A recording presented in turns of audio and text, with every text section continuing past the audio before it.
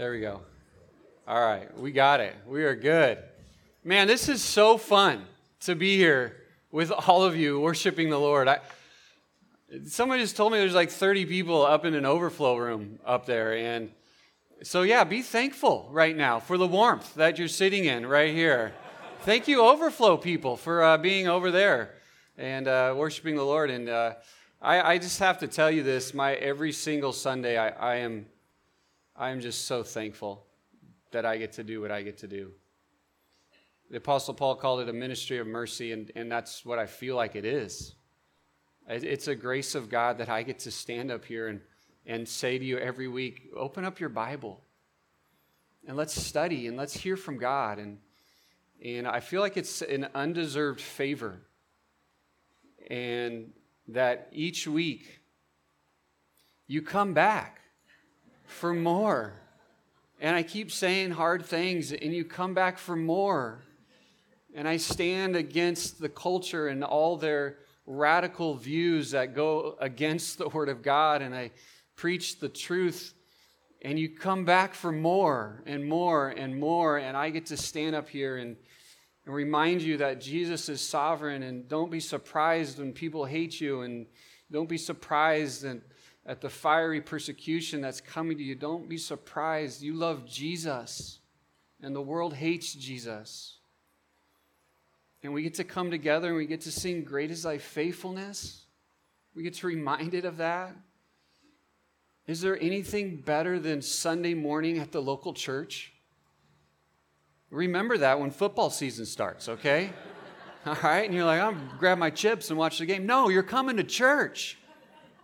You're coming to church because this is the best place to be on Sunday morning, opening up God's Word together. And I am just so thankful that I get to be here and be a part of it with you. And we've seen God move. And He's going to keep moving. Not because of me, but because of you.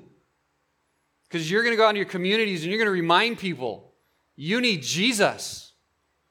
And you're going to purify your heart and you're going to make it attractive for the gospel. And people are going to keep coming because of you. And you're going to be faithful. And I'm going to be faithful. And we're going to spend whatever life we get on this earth for the glory of God. Amen? Man, let's just break and go. Right? Let's just do this. First, we need to open up to John 17. So open up to John 17. We're going to talk about the glory of God. We're going to talk about a passage of Scripture that has influenced my own prayer life more than any other passage of Scripture. It's called the High Priestly Prayer of Jesus, and it has informed the way I preach. It is informed the way I pray. It's informed how I pray. It's informed the content of which I pray and how to have a healthy prayer life.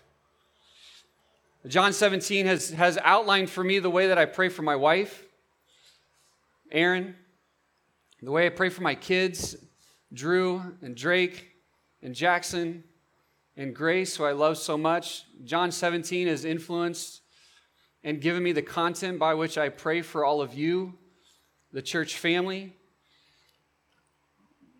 Jesus has given to us His words, His prayer, and in it, if you want to just look over it with me in John 17, I want to let you know what those prayer requests are that I hold on to when I pray for all of you and our family. And in verses 1 to 5, he talks about glorifying God the Father, and my prayer for our church is that we would glorify the Father above anything else.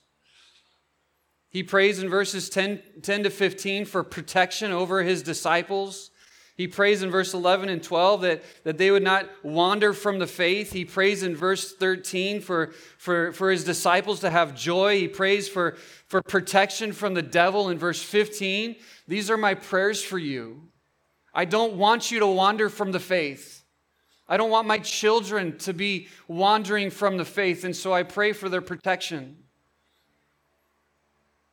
In verse 16 and 19, he prays for the purity and sanctification of the church, and my prayer for my family and for you is your purity, that you would be sanctified in the truth. He prays in verse 20 to 23 for the unity of the believers. And my prayer is that we would be a unified church. As Joel has said, we're unified in one spirit. My prayer for my wife and I is that we would be unified as the Trinity is unified. And then in verses 24 to 26, he prays for the companionship that Jesus will have in heaven with all of his disciples, his desire to be with his disciples in heaven, to see the full display of the glory of God. And that serves as my prayer, that in heaven I would be with all of you, that I would be with my wife, that I would be with my kids, that I would be with the ones that I love in heaven, that together we would experience the full glory of God. And this has changed my prayer life radically. Never do I go to prayer and say, I wonder what I should pray for today. I've got the outline. And it's Jesus' outline, and how foolish would I be to think that I could come up with something better? How foolish would it be for me to think in my prayer life that I should go away from Scripture?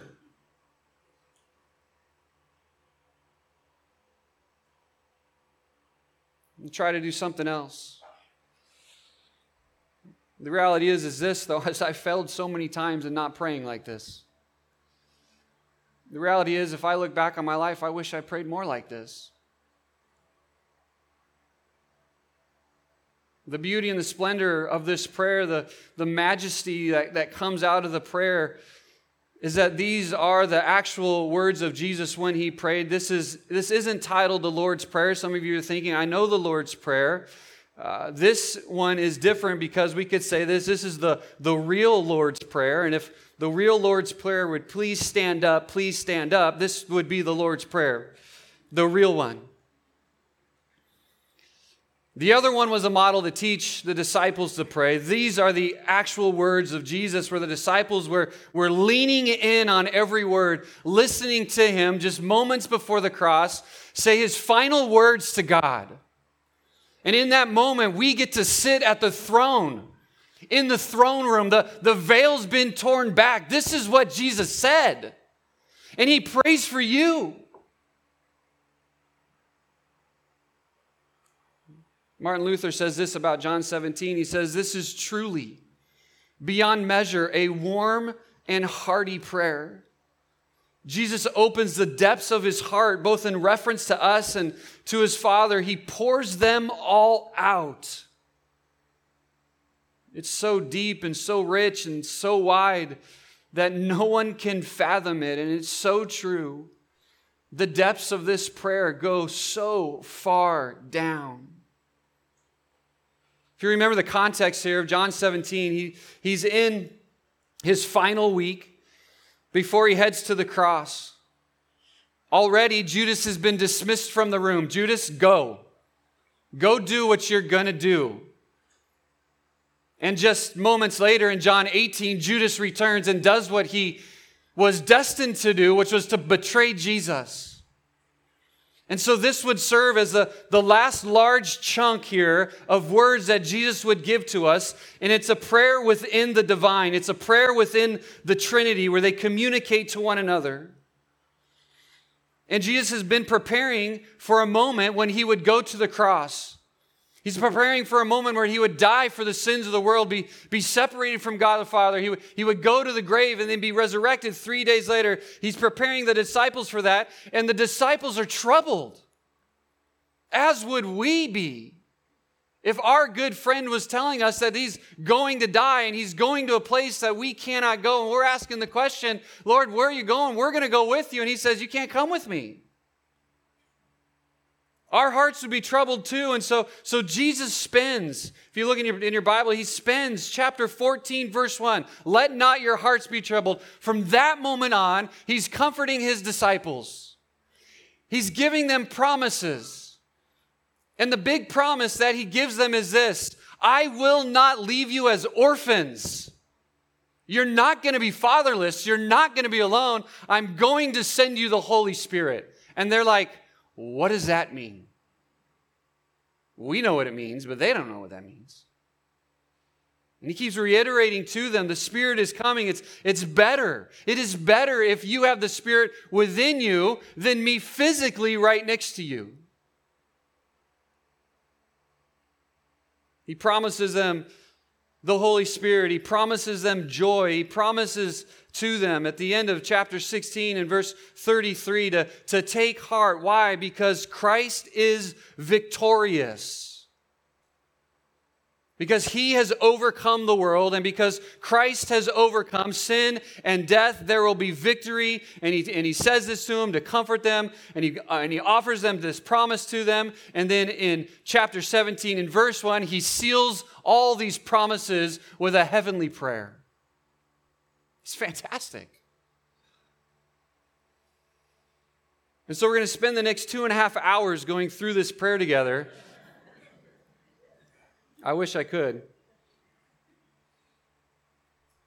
No, we're going to look at just the first 5 verses here and the foundational requests that Jesus asks of God the Father. And I hope that you find it encouraging as we look into this. John chapter 17. Look what it says in verse 1. When Jesus had spoken these words, he lifted up his eyes to heaven. And he said, Father, the hour has come. Glorify your Son, that the Son may glorify you, since you have given them authority over all flesh to give eternal life to all who have known you, the only true God, and Jesus Christ whom you have sent. I have glorified you on earth, having accomplished the work that you gave me to do. And now, Father, glorify me in your own presence with the glory that I had with you before the world existed. There's only one point I want to draw out, and we're going to talk about it, is this, that Jesus prays that God the Father would be glorified in him. This word glory, it's a common word that's used in the Gospel of John. It's one of the theme words of the Gospel of John, used 42 times. We just read it 5 times in 5 verses. It's letting us know this, that Jesus is passionately consumed and passionately concerned with the glory of God alone. Above anything else, Jesus wants to glorify God as being God. This Greek word for glory is doxa. Some of you may be familiar with that word, doxa, or the Hebrew word chabod. It speaks of this, the radiance of God, the magnificence of someone, the fatness of someone, the weight of someone. Glory is not talking, however, of the physical weight of a person. Glory is not about the size of a person.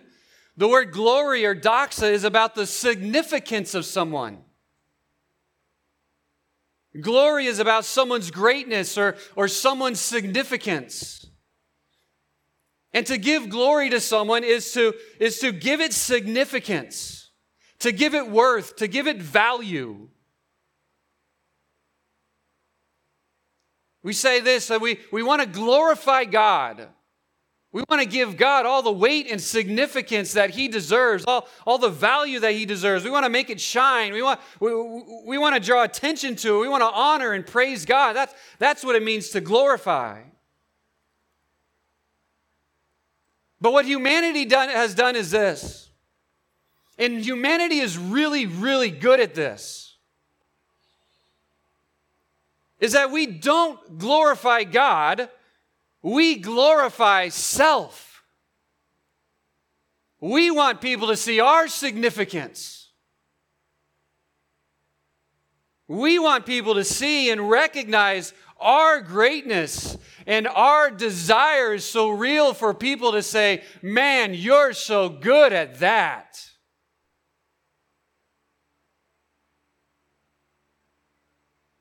This has been in the sinful heart of man from the beginning, and it is something that you don't have to teach anybody.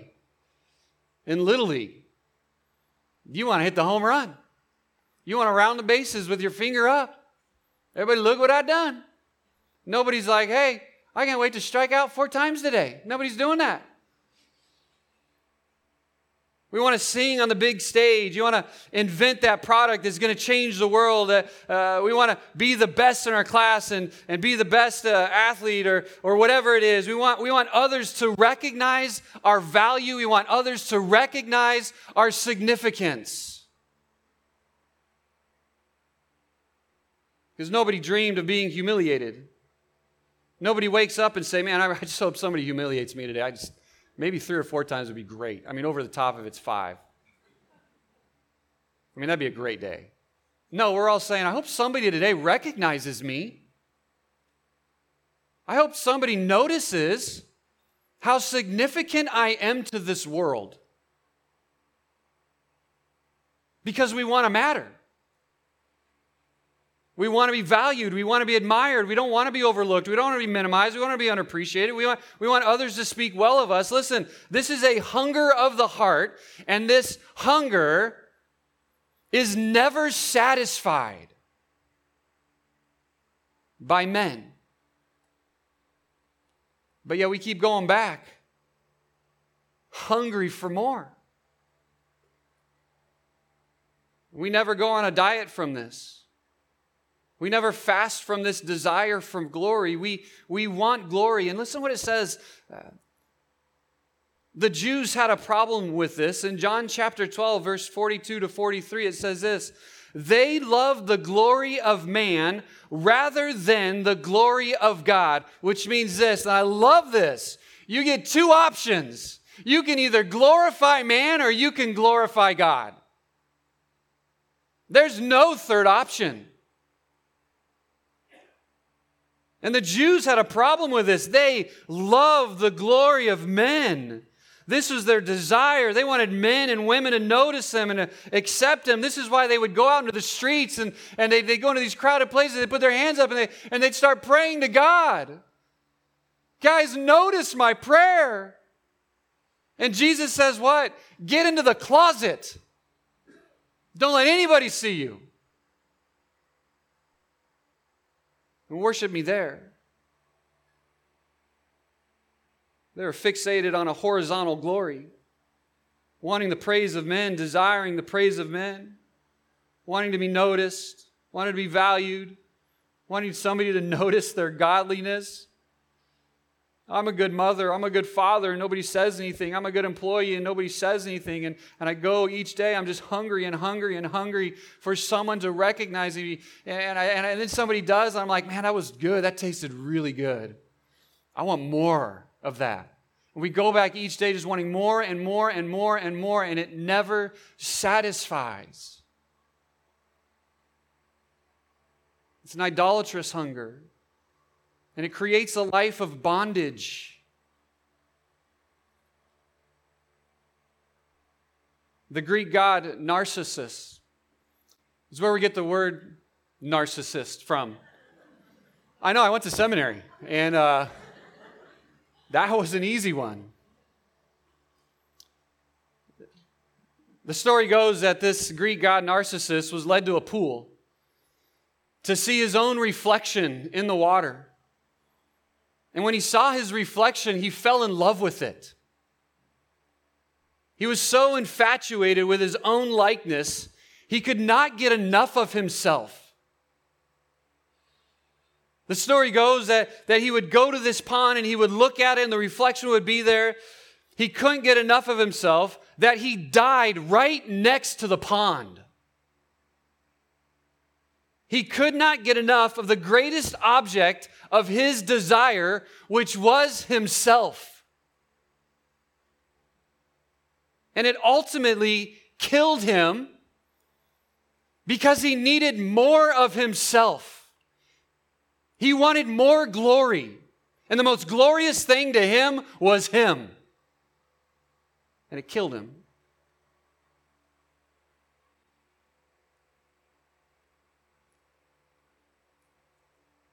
This was not the kind of glory that Jesus was seeking.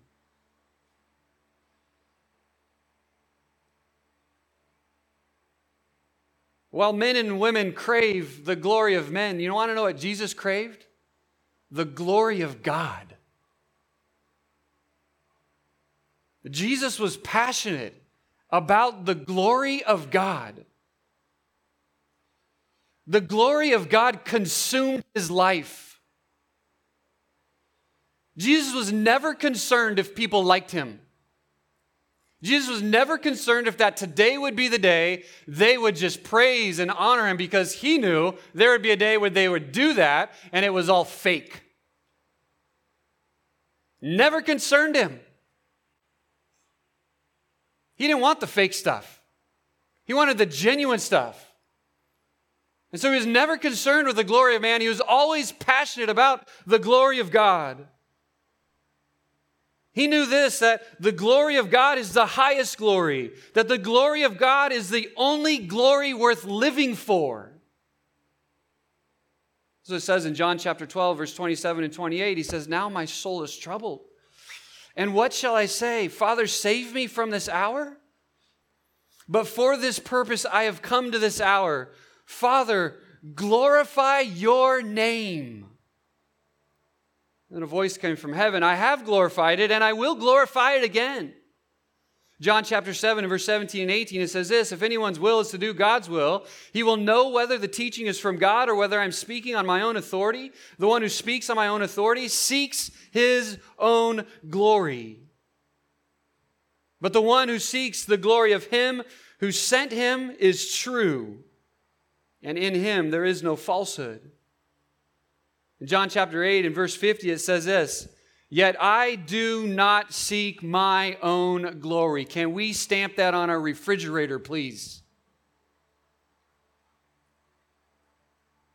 I do not seek my own glory. Jesus said this. The one who seeks it, he is the judge. In John chapter 1 and 14, we're told that Jesus is the full essence of the glory of God. And now we come to this in John chapter 17, and his first request is this: "Father, the hour has come. Glorify your Son, that the Son may" what? "Glorify you." He's saying this, the hour's come, the redemptive plan of God from eternity past and eternity future is about to meet at the cross. It'd be at his death and his resurrection. This is the hour that Jesus is talking about. And at this request, when he says the hour has come, glorify your Son, that the Son may glorify you, he is asking God the Father to put the full display of God's glory in and upon him while he hangs on the cross. I want my death to be about you, God. Glorify me by the cross so they may see that you can conquer sin, that you can conquer death. Glorify me through the resurrection so they can see that you bring life to those who believe in you. What Jesus is praying here is this: Father, put all your attributes on display at the cross. Let them see your love. Let them see your grace. Let them see your forgiveness. Let them see you through me. I want the world to see how great you are. That is fascinating.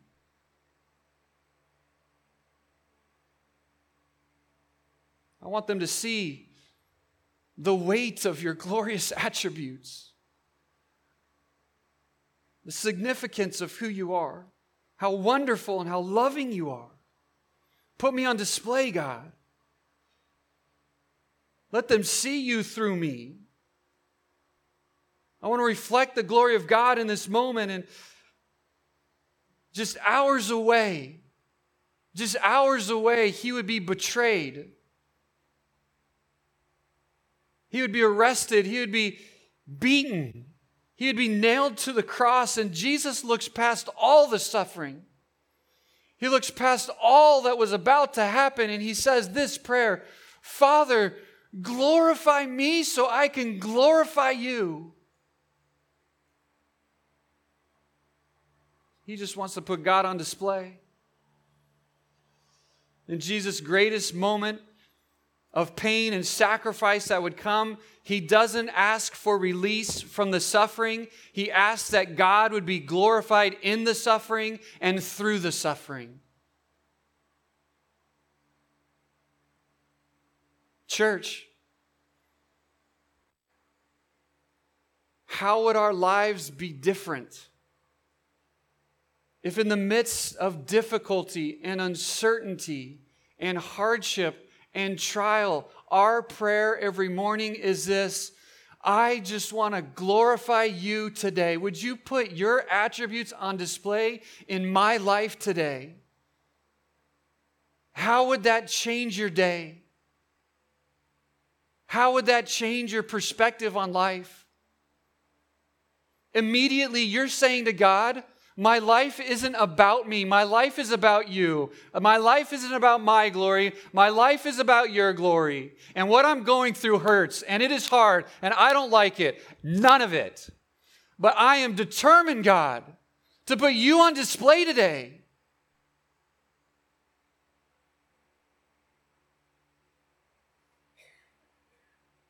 I want people to see you in me. I want people to see how significant you are. I want them to see when things are hard and difficult and trials come my way, that I still love God and I'm determined to glorify Him. What if that was your prayer first before you said, okay, God, now can you fix it? Okay, now God, can you make it better? And that's okay. We want those prayers because God can do a lot of things, but we're laying the foundation. God, I want you on display. This was the life of Christ. It was a life of humility. It was a life of submission. It was a life of dependence on the Lord. And the desire here was even, God, I just want to put you on display. I just want people to see you. And to do that, we have to live in the shadow of Christ. We can't live out in front. We live in His shadow, where His reflection is upon us at all times.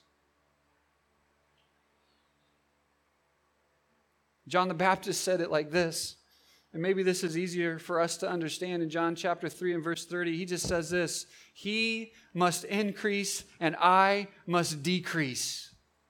It's the same thing. This life is not about me. This life is about God. What if we were more concerned about the image of God than our own image to the world? What would your coworkers see if you went to work for the glory of God rather than the glory of self? What would your kids see if you loved them with a view of the glory of God? What would your neighbors see if you lived your life for God's glory to be manifest in your life?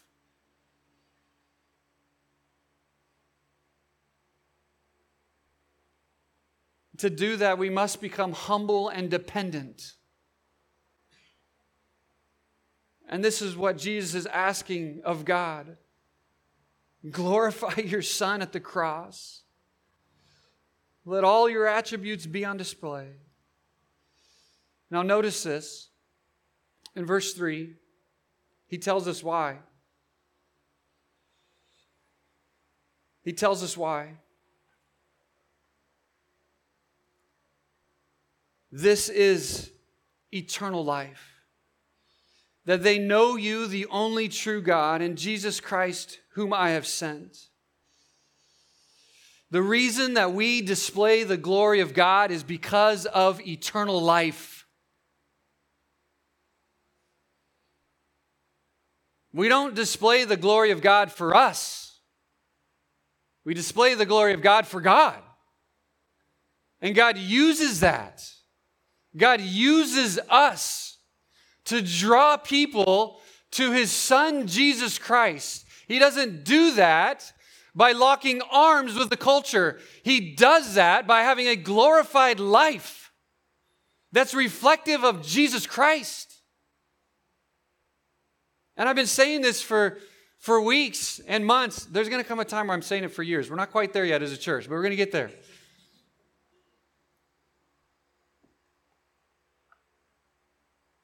Where you are able, by the purity of your life, to draw people to Jesus Christ. The purer your life is, the more sanctified your heart is, the more effective you are for the gospel. Don't buy the lie. Purify yourself. The word holy means separate. Christian, separate unto holiness. Let your life be a reflection of the glory of God. And that's what God uses to bring people to eternal life. You're part of the redemptive plan of God. In fact, He said this, greater works will be in all of you than Him who is in Jesus Christ. You're more effective if we purify our life, spread our lives all around the globe than it was for Jesus to be here. I know, my mind's blown too. Greater effectiveness for the gospel. We don't lock arms with the culture. We don't glorify the culture. We don't glorify sin. We don't try to mix the two. We aim to please Him. We aim to glorify God. And this is what He's saying. This is it. Is He give them eternal life. To all that you have given in eternal life, that they may know the only true God and the one, Jesus Christ, whom you have sent. Verse 4, I have glorified you on earth, having accomplished the work that you do to me. And now, Father, glorify me in your own presence with the glory that I had with you before the world existed. And the question then you're asking is this even possible? Is this even possible? What it says in verse 9. All mine are yours, and yours are mine. And then, or in verse 10, all mine are yours, and yours are mine. Then what? I am glorified in them. Church, if you're a believer, God is already glorified in you because the Holy Spirit resides within you. You have been transformed. Christ's glory is already within them. Christ's glory is already shining within them. He's saying they're mine, that they have obeyed, and my glory is already shining through their obedience. It's already shining through their love. Listen, child of God, you are already glorifying God. The question is not if you can, or when you can, or where you can. The question is this: how deep will you glorify God? How bright will you allow your light to shine? God's glory is already within you. How deep do you want to go with the glory of God in your life? How pure do you want to make your life? How much like God do you want to be? His glorious attributes and His significance and the image of God is already upon your life. You're already a billboard for Christ walking around your offices and walking around your neighborhood. The question is this: how bright do you want the light to shine?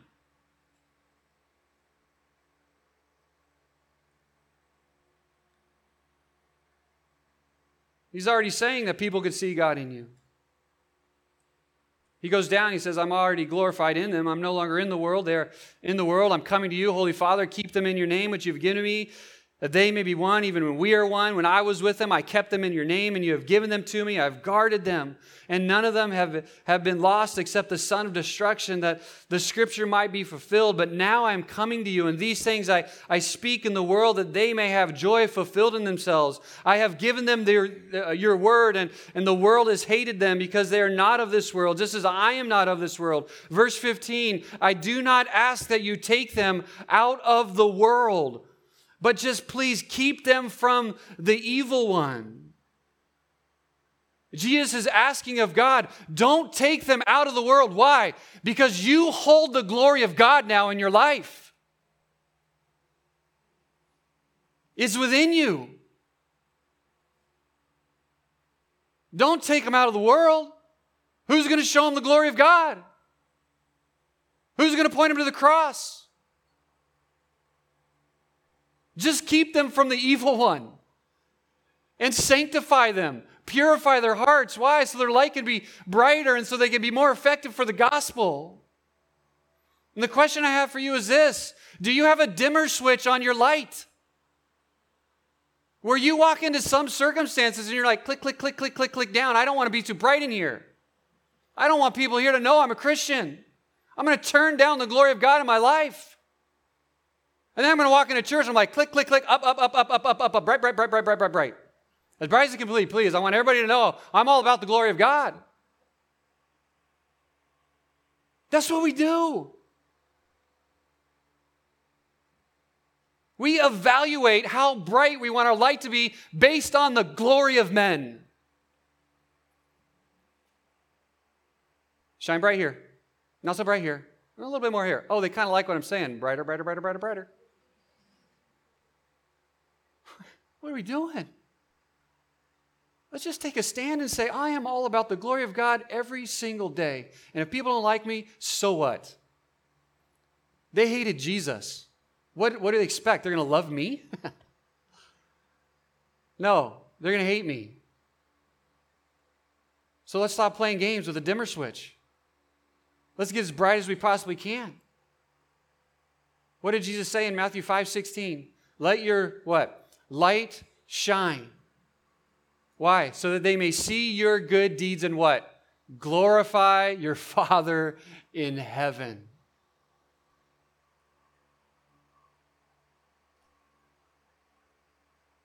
The question is not if, the question is how much. Puts the responsibility on us, doesn't it? But also verse 22 and 23 says this. It adds to this whole idea of the glory of God. In verse 22 and 23, he says this: the glory that you have given to me, what does he say? I have given to them. Why? That they may be one as we are one. And I am in them and you and me, that they might become perfectly one. Why? So that. Here's the why. Here's why. So that the world may know. So that the world may know that you sent me and you love them even as you have loved me. Why is the glory of God within you, church? So that you can go to the ends of the world and let people know about who Jesus Christ is. Listen, this is the only motivation for living. This is the greatest motivation for living. This makes those times when the alarm goes off and you don't want to wake up because you don't want to go to work that day, this changes that. Because now you want to go to work to be the brightest light you can be for the gospel.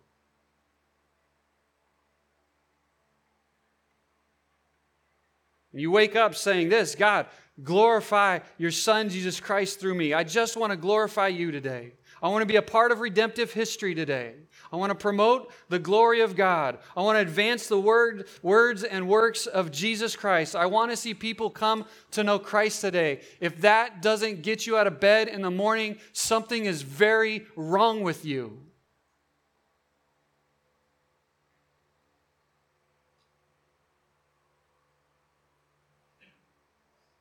But for those who get it, understand this. What an incredible privilege it is. Right? What an incredible privilege it is to be a Christian. What an incredible privilege it is to be someone that the Lord has tapped on the shoulder and said, hey, I want you to share the gospel with people. And we're like, it's kind of busy. Where the baton has been passed from generation to generation, and now you hold that baton to reflect the glory of God. What are you going to do with it? And this becomes so liberating then for the believer, right? We don't live in bondage. We're not about pleasing people. We're not about building our own kingdom. It's just liberating. We just get to live the Christian life. Oh, you don't like the way I live the Christian life? Okay, take it up with God. Okay? I'm just doing what the Lord has asked me to do. I shine the light of Christ as bright as I can, and I do everything to the glory of God. And 1 Corinthians 10:31 says this, whether you eat or drink or whatever you do it what? For the glory of God. Psalm 115:1 says this, not unto us, O Lord, not unto us, but to your name give the glory.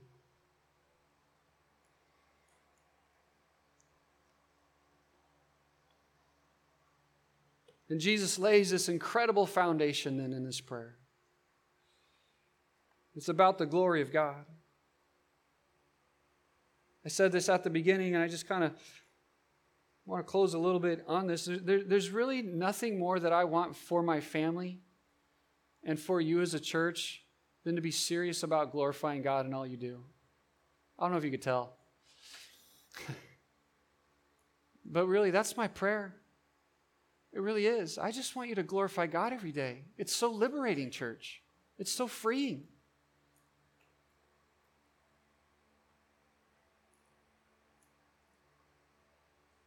And I prayed for you guys that Christ would be glorified in your lives. That Christ would be glorified in your homes. That Christ would be glorified in your jobs. That Christ would be glorified in your prayers. That Christ would be glorified in your generous giving to the church. That Christ would be glorified in your service to Him. That Christ would be glorified in your parenting. That Christ would be glorified in the way that you encourage one another. This life is all about Christ.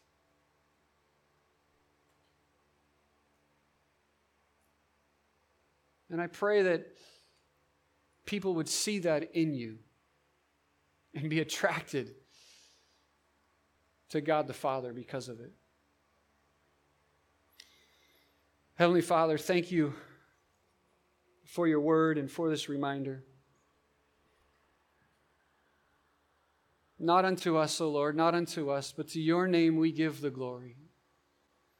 I pray that for our church, that we would truly mean what we say when we say we aim to please Him. We don't do that in a way that,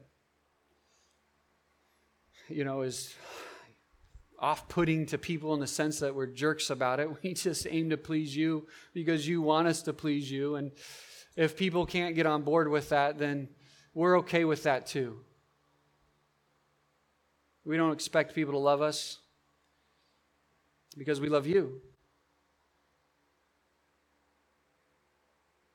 Lord, I do pray for the protection of this church family. I pray for those who are even considering now to wander away from the faith and to give up on you. Lord, pull them in by your grace. I pray for those who are feeling the assaults of the evil one, discouragement. Lord, give them your joy today. Lord, I pray for unity amongst husbands and wives here this morning.